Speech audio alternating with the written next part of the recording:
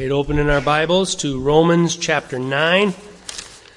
I was listening to a prominent, experienced, retired preacher, and he said something that I could resonate in so much. He said that every class he has ever taught, and he used to teach at a Bible college, and then he became a pastor of a church, this issue that we're going to discuss today comes up. And I could immediately resonate with that. Every single class I have ever taught, no matter what the subject was, this comes up. And it came up at men's group this week.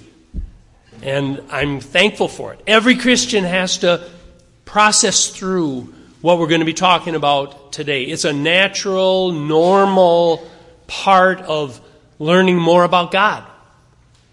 And so I really resonated with what he said. And he said that when this particular question we're going to wrestle with today comes up, we go to Romans chapter 9 to explain it. And so therefore, Romans chapter 9 raises certain particular questions in the minds of most Christians. If you're thinking, this is going to come upon your mind.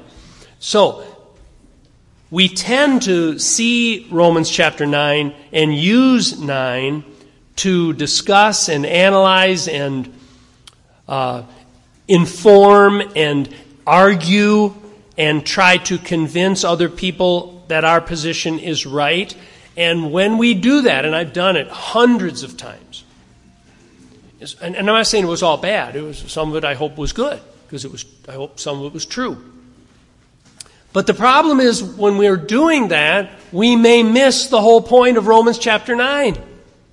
And that's what I've been just wrestling with, trying to understand.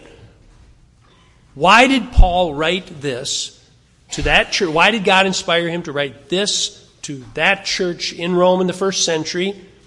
Always remembering, as we've been reminded, that this is a letter to a church to accomplish some purpose in that church. And it functions that way in all churches for the rest of human history.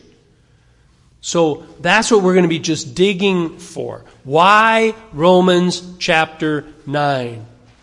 And as I studied and wrestled, and Kim and I talked at length throughout the week, as I did that, and I was honing in toward the end of the week, praying about it, Lord, why chapter 9? Why is Paul writing this? I know what he's kind of saying, but why? And I just started reading Romans chapter 8, and I read the whole thing in its context a while, and I just kept reading and reading, and all of a sudden I came to the end of Romans chapter 8, and I knew why. The reason he wrote chapter 9 is because of chapter 8. And that because of 7 and 6. And the whole letter, it all flows together. And think about what he has taught us in Romans. Very quick recap. At the beginning, he makes it crystal clear, because he's writing to a church in Rome that is filled with Jews and Gentiles coming from completely different backgrounds. And he's primarily concerned about the division that it may be causing in that church because of misunderstandings of what the gospel is, what the Christian is, who are the people of God. And the Jews thought they were. And so I'll come back to that in just a moment. So he makes it clear, he just starts at the beginning. All have sinned and fall short of the glory of God. Everybody's a sinner. Nobody has an excuse. Nobody is saved by obeying the law, because nobody has ever done it.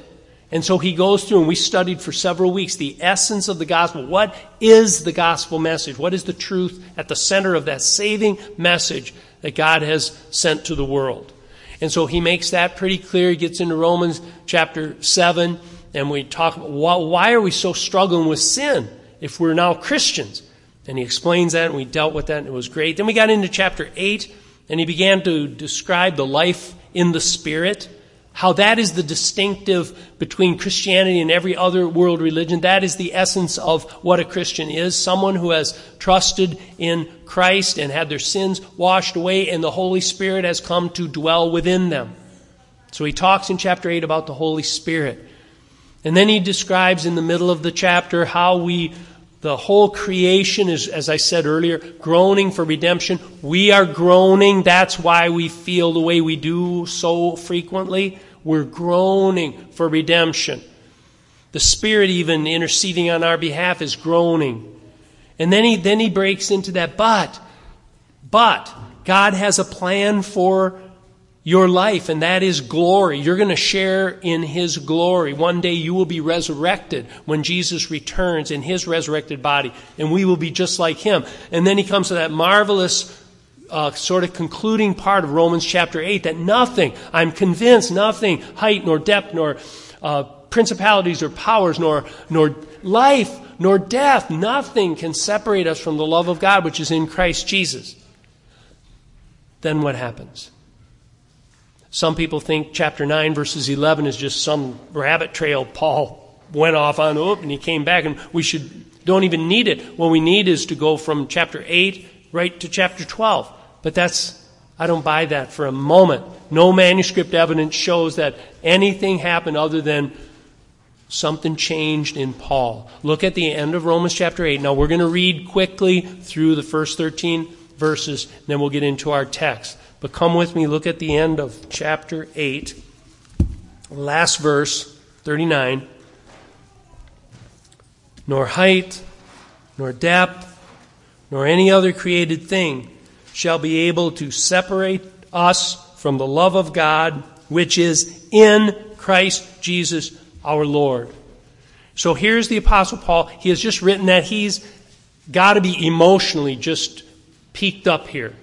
Like, look at the benefits of being a Christian. Look at what God has done for you. Look at the certainty that you have of your salvation all the way to glorification forever and ever and ever. And he's just preached those benefits of being a Christian. And here's what I think. This is what the Lord, I believe, showed me as I was just meditating on that and reading it. And that is this. All of a sudden, I think something like this went on in the Apostle Paul. It was like, then what about the Jews? What happened?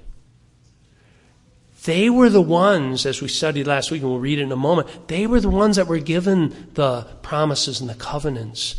They were the people that God had chosen.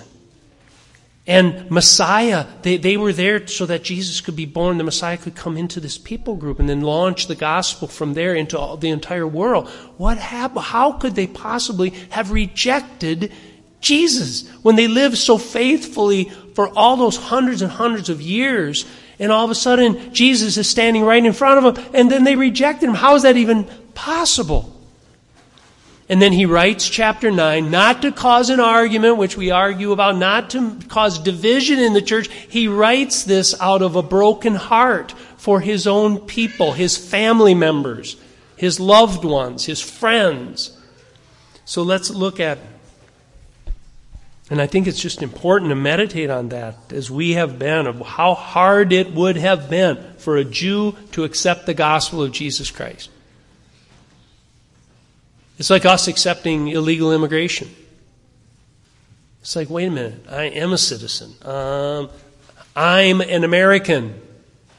And all of a sudden they can just walk in and they're in. That the Jew, it was beyond our ability to comprehend, would have been in their very fiber of everything they had ever heard and lived and believed, that we are the chosen people of God.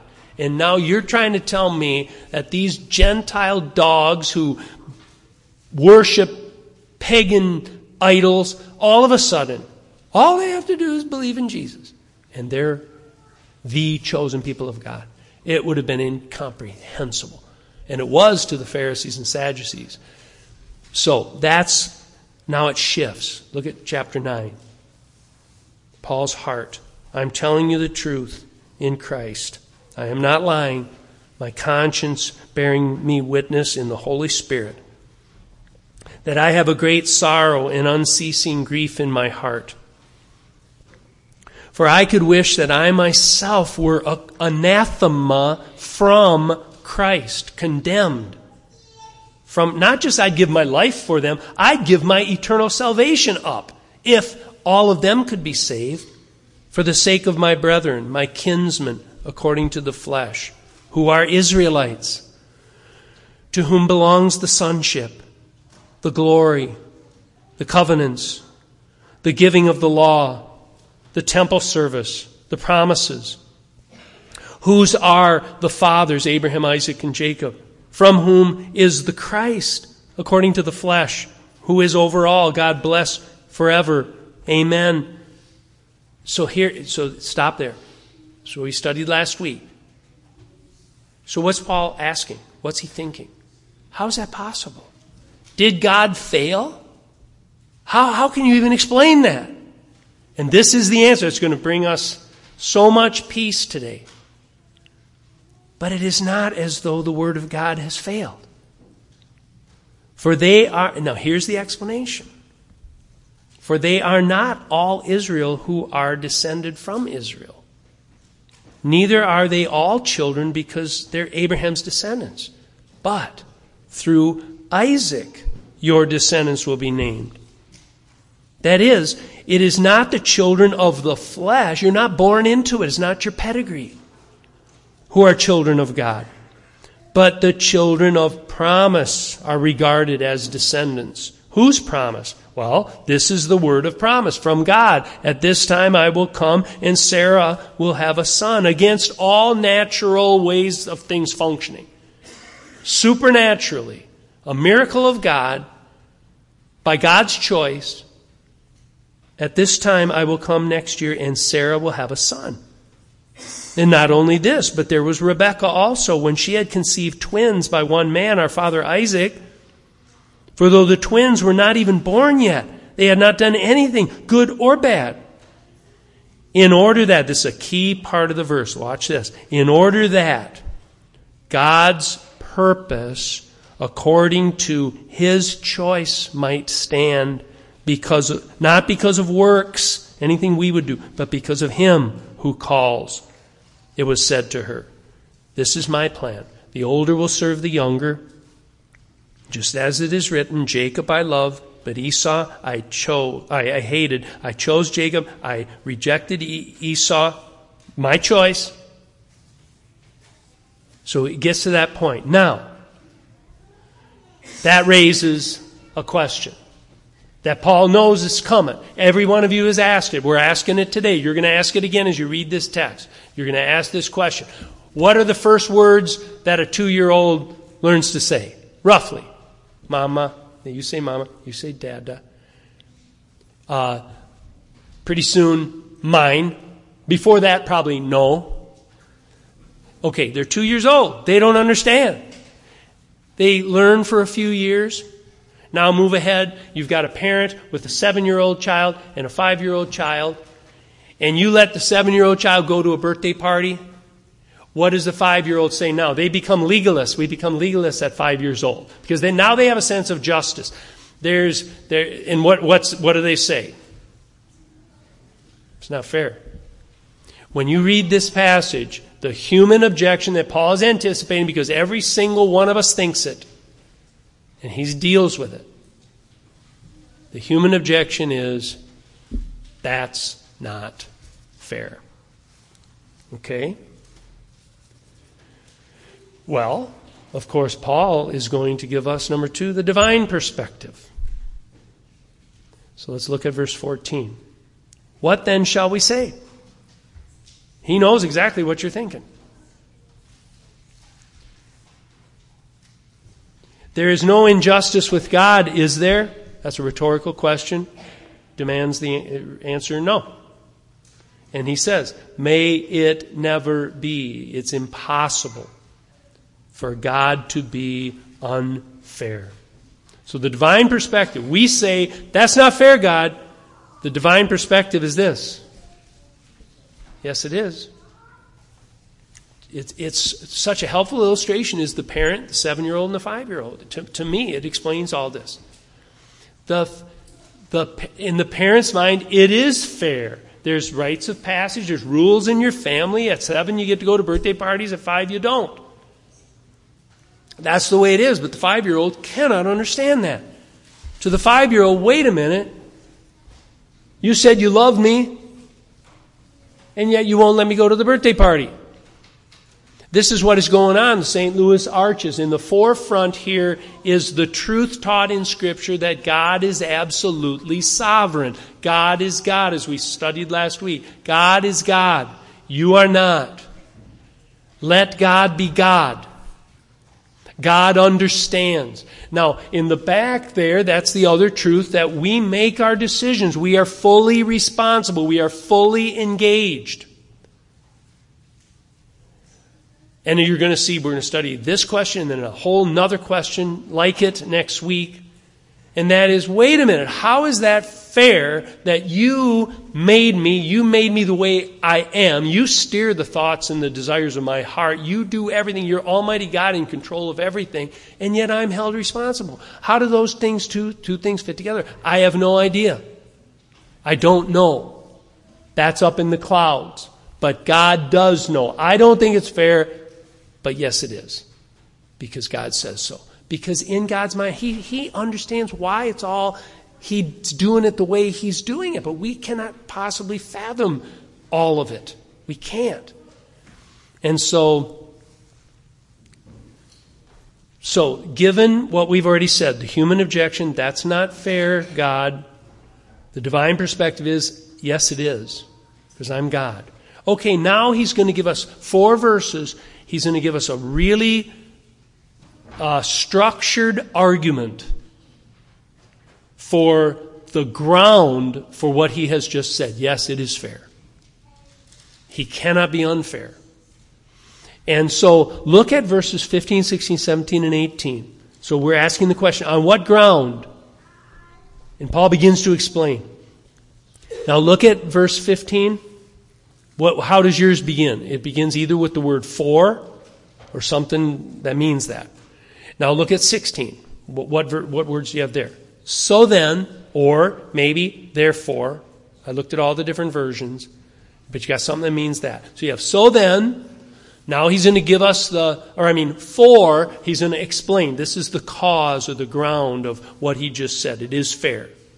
For. And then the so then in verse 16 is an inference. If that is true, then this follows. This is what that infers. Now look at verse 17. How does that begin? For, he does the same thing again. For, then how about verse 18? How does that begin? So then, or therefore, it's an inference. So he's going to give us 2 grounds and 2 inferences. So, what is he saying? Look at verse 15. For he says to Moses, I will have mercy on whom I have mercy, and I will have compassion on whom I have compassion. He's quoting from Exodus chapter 33, verse 19. You can look at that up later, and you can see the context of what's going on there. It's just so interesting. What's going on, Moses, the Israelites have just done the golden calf thing. And so Moses gets all angry. He comes back to God, and God says, I'm going to send an angel who's going to lead you in a pillar of fire by night, a pillar of a cloud by day, and I will be with you in my angel. And Moses, I don't know what all is going on, but he says, it's like that isn't quite good. He says, Lord, you have to be with us. Show me your glory. Show me your glory. And God says, I will show you my glory. And then he speaks these words. He says, I will have mercy on whom... What an answer. What do you even... Why would you say that? When he says, show me your glory. And God is about to. He puts him in the cleft of a rock, covers his eyes, and shows him his backside. That's all Moses can handle of God's glory. But before he does that, he says this, I will have mercy on whom I have mercy, and I'll have compassion on whom I have compassion. What an answer. What's God saying? I think what God is saying, he is declaring himself to be God, and he's declaring that he is free to reveal his glory in whatever way he chooses to. And as you're going to see as we continue on, that's what's at stake here. How does God choose to reveal his glory to the rest of creation? How does he do that? And this is part of the answer. And so I've called this the divine initiative. Look at verse 16. So then, it does not depend on the man who wills. That word means to want something, to think, to desire something. It does not depend on the man who wills or the man who runs. It does not depend on all your hard work, all of your effort. It is not dependent on your desire. But who is it dependent on? On God who has mercy. And that's an important thing we have to understand here. The divine initiative, back to verse 15. I will have, letter A, mercy. On whom I have mercy. B, and I will have compassion. On whom I have compassion. Now that's important for me to stop here because I can get all excited preaching this and kind of like dogmatic. I don't think that's Paul's spirit here. That wasn't God's spirit when he revealed himself to Moses and said, Moses, so let's talk about mercy for just a moment. The Bible Knowledge commentator says, as the sovereign God, he has the right to show his mercy to whomever he chooses. In fact, he is not under obligation to extend mercy to everyone. So let's pause there and think about this for a moment. This is a sobering thought. We think that's not fair. He saved me. It doesn't look like he's saving them. And that's not fair, right? And we immediately jump to the judgment of God. Look at that. Look how mean God is. How could a good God possibly send a good person to hell forever? How could he possibly do that? We're starting from the totally wrong place. That's not where Moses starts. That's not where God starts. It's not where Paul starts. Where does Paul start? Think of it this way. We should not be asking for fairness. What would fair be? And I know you've all heard this argument, but we need to be reminded. What would fair be if Paul's already reminded us that all have sinned and fall short of the glory of God? Everyone is dead in their sins. The whole earth is dead in their sins. If you want it to be fair, then God will just send all of us to hell. Right? That's not where it starts. This is not a display of God's meanness and God's judgment. The fact that God has chosen people out of death and saved them from their sins. Sent God so loved the world that he sent his one and only Son, that whoever would believe in him would not perish, but would have everlasting life. That's mercy. That's compassion. The fact that I can stand here today and know for certain that I have all the benefits of chapter 8, that I am alive forever, that I'm going to receive a glorified body, I'll be glorified with Christ forever, is nothing but God's mercy and God's compassion. But we immediately say he's not fair. So, the second sobering statement here, I think, is that we don't deserve his mercy and we don't deserve his compassion. It's just God willfully choosing to show that to us. And we'll come back to that in just a little bit. In verse 17, now he'll start the second one of these little arguments. So then, or for, and we're going to find the divine purpose. Why did God do it this way? For the Scripture says to Pharaoh, now this is a little side note, but it's important. Not the meaning of the passage, but just look how Paul talks. The Scripture says to Pharaoh, if you go back to Exodus chapter 9, verse 16, what you'll see is that Moses is speaking to Pharaoh, and he says this, thus says the Lord.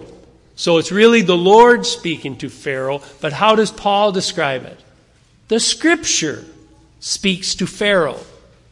So all I'm saying is, in Paul's mind, the Scripture, God, the spokesman for God, Moses, they're all the same. It's all the Word of God. And that's why we read our Bibles every day. That's why we need to be in God's Word. It is just that. It is God speaking to human beings. So that's just a side note. But look at verse 17. Let's see if we can follow the argument. For the Scripture says to Pharaoh, now, what do you think Pharaoh is thinking this whole time? Are you reading Exodus? Are you reading chapters 9, 10, and 11 now? Praise God, you are. If you're not, go back and start reading it. Just start reading Exodus. If it takes you all year, read Exodus. You're reading through it. Every single thing we're going to be talking about today and in the weeks to come is found in Exodus. Okay, you'll see who God is. So what do you think Pharaoh thinks about himself? You know, the jigsaw puzzle of Pharaoh's reality, who's in the center of that puzzle? Him. Just like the 5-year-old or the 2-year-old or you and me without Christ. We are at the center of our own jigsaw puzzle. Pharaoh thinks he is amazing. He thinks he is wonderful. He has all the power of the nation. After Joseph got through with the people, he owned everything. So Pharaoh, in his pride, thinks it's all about him. He deserves this. But this is what the Lord spoke to Pharaoh. This is so great. For this very purpose, I raised you up. Now, the word that raised you up is literally to make you stand. And it could mean, probably could mean all this stuff. I created you. I put you on this stage in this phase of history, in this position. I made you king of Egypt. I raised you up. It probably means that, but it also means something else. Because literally the Hebrew word is I made you stand.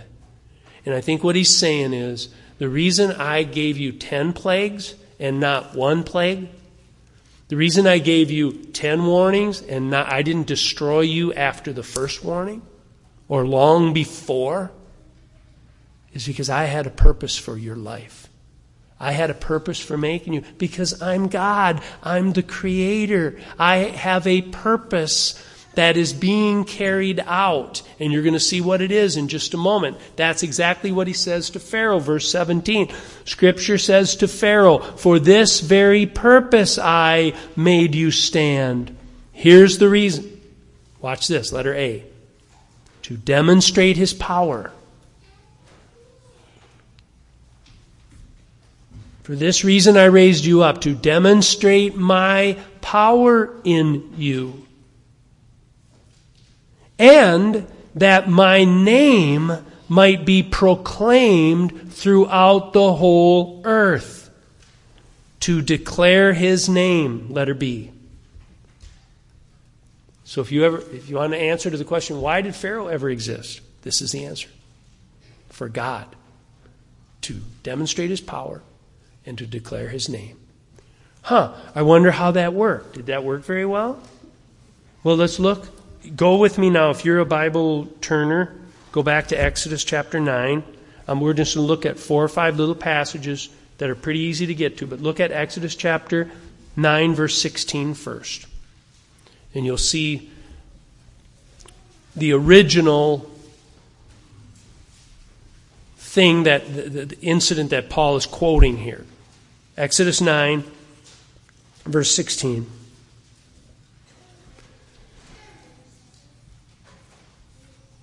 But indeed, for this cause... Well, back up just a little bit. 14. For this time I will send all my plagues on you and your servants and your people. Why? So that you may know that there is no one like me in all the earth.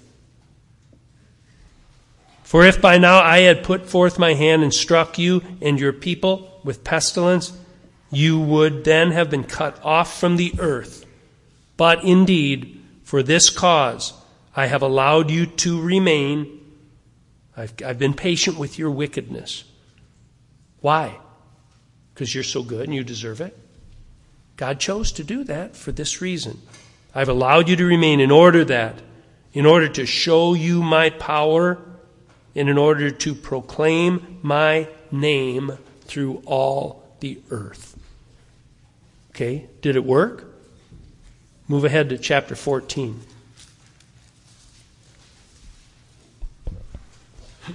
Now, this is the Exodus itself. The parting of the seas, the exodus of God's people out of Egypt toward the promised land. Verse 29 of chapter 14. But the sons of Israel walked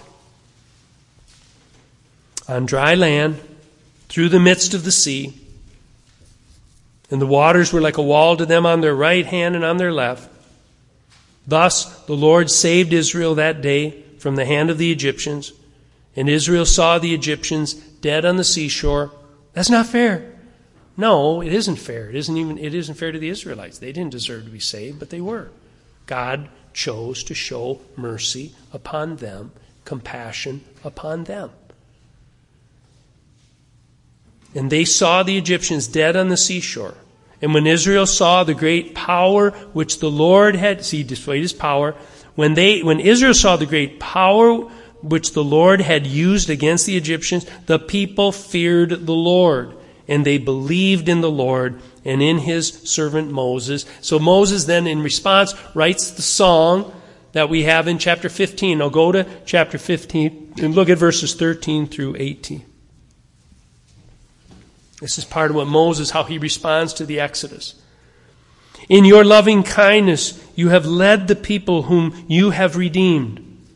In your strength, you have guided them to the holy habitation. The peoples have heard, and what happens? What happens? Anybody following me? They tremble. They hear about what God did, and they tremble. Anguish has gripped the inhabitants of Philistia, the countries around them. The chiefs of Edom, they heard about it, his power, and they were dismayed. The leaders of Moab, trembling grips them. All the inhabitants of Canaan have melted away. Terror and dread fall upon them. By the greatness of your arm, your power, they are motionless as stone. And it just goes on and on. So it worked. God's plan worked. Would I have done it differently? Would you have done it a little bit differently? Well, if you're God, you've got that right. But that's how God did it. And it continues on. Let me show you just a few more examples of how. Now, we're in Genesis, Exodus, Leviticus, Numbers, Deuteronomy, Joshua. So go a few books ahead to Joshua, chapter 2, verses 10 and 11. Rahab the harlot. Joshua is now taken the land. He's going to eventually come and they're going to conquer the entire land. Now listen to what Rahab says in Joshua 2, 10 and 11. For we have heard how the Lord dried up the water of the Red Sea before you when you came out of Egypt. They heard about the Exodus.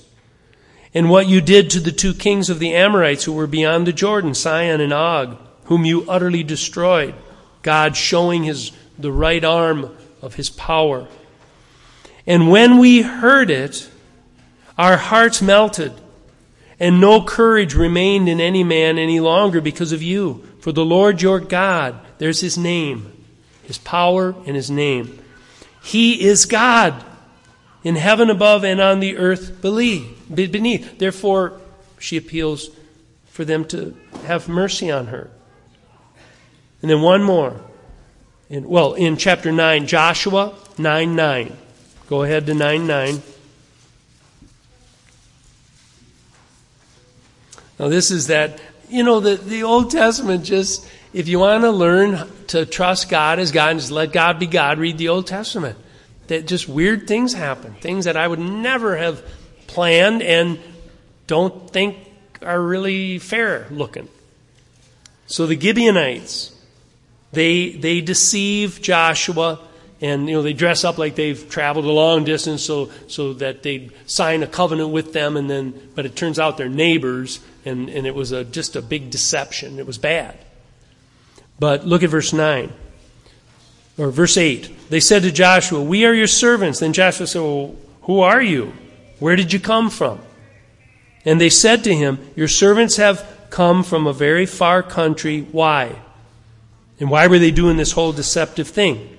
Because the fame of Yahweh your God, there's his name, the fame of Yahweh your God, for we have heard the report of him and all that he did in Egypt. So God's plan was to do this marvelous thing one more. 1 Samuel. So Joshua judges Ruth. 1 Samuel. So go about 4 books ahead. 1 Samuel 4:8. The Philistines and the Israelites are squaring off to fight. They defeat the Philistines. The Philistines defeat the Israelites initially. So the Israelites go and get the Ark of the Covenant, which is a sign of God's presence with them. So now they bring the Ark into their camp.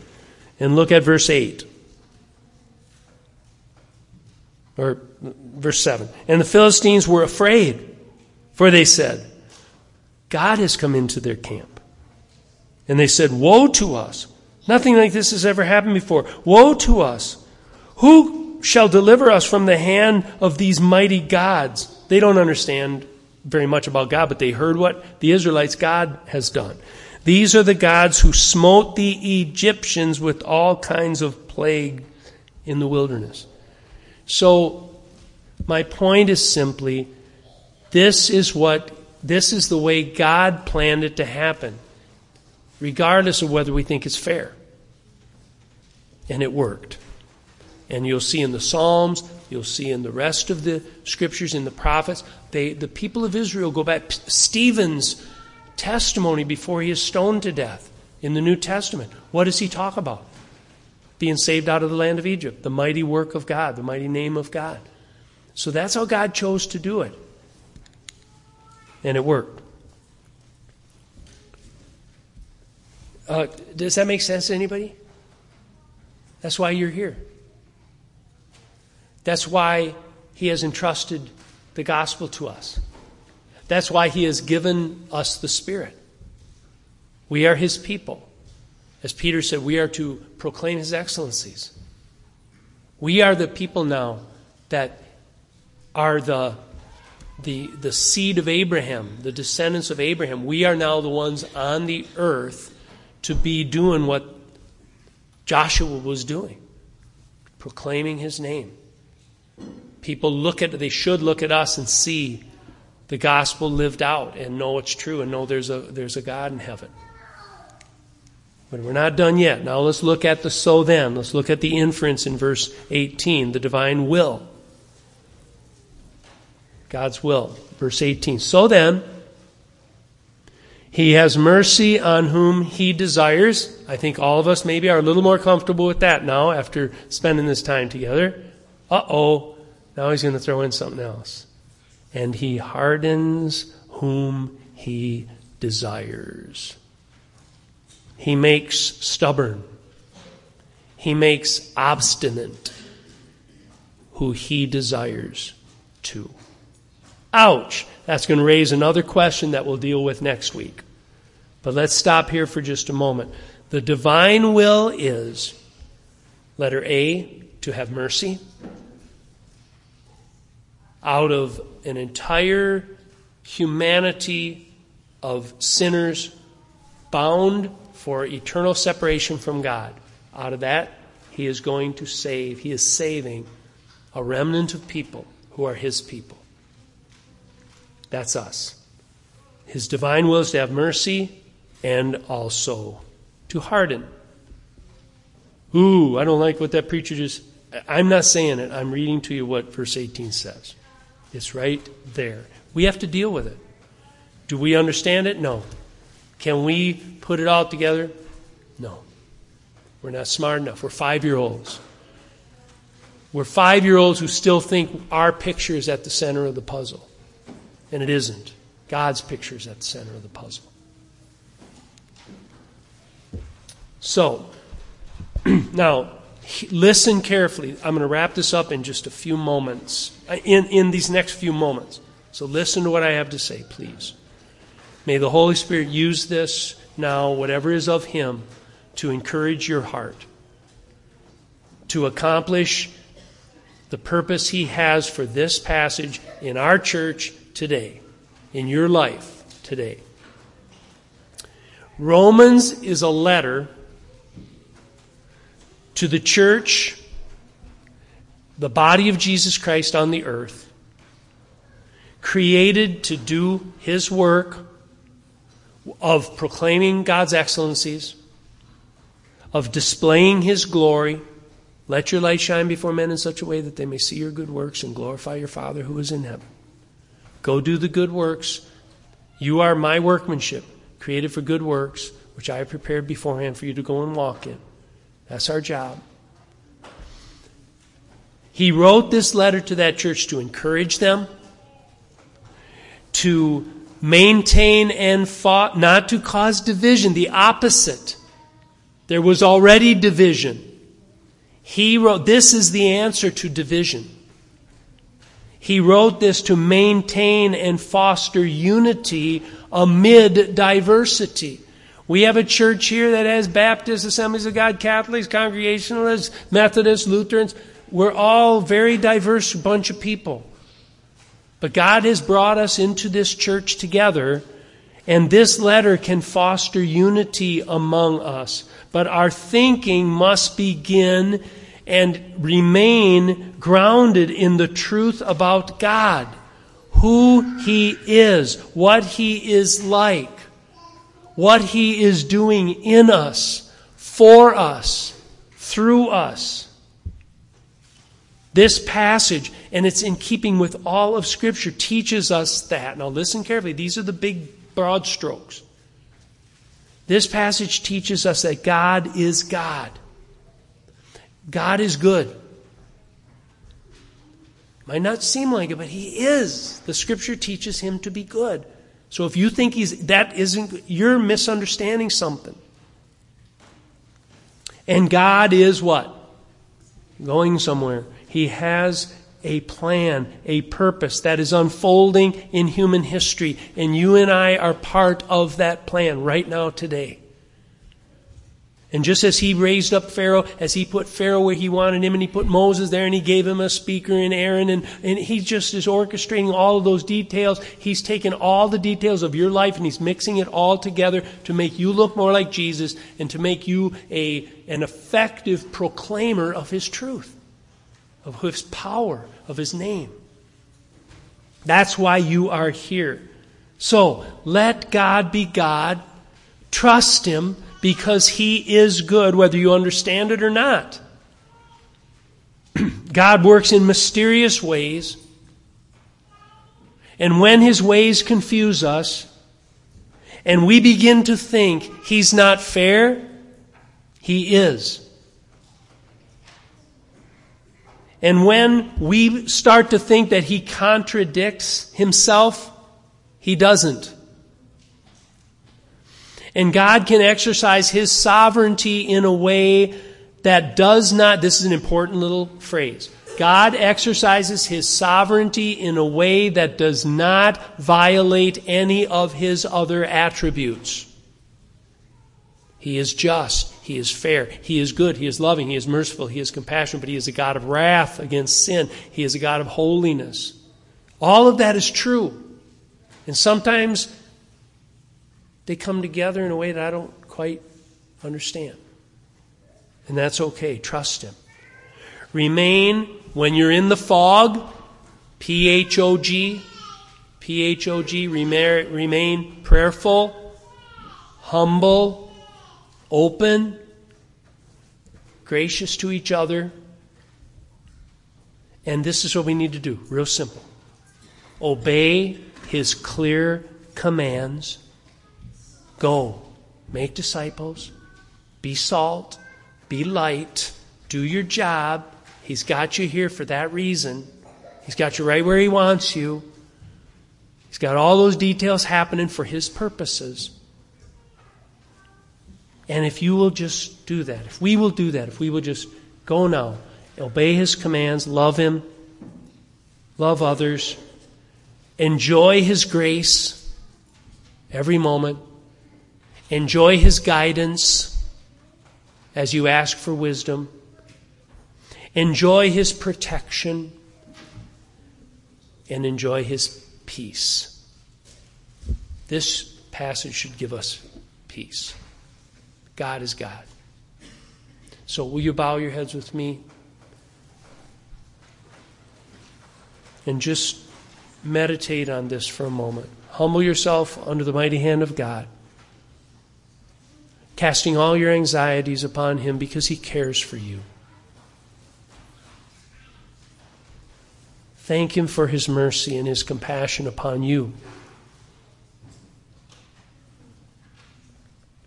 If you're not a believer today, His arms are open wide. Jesus says, "Come to me, all you who are weary and heavy laden, and I will give you rest. Take my yoke upon you and learn from me, for I am gentle and humble of heart, and you will find rest for your souls. For my yoke is easy, my burden is light. Come to me."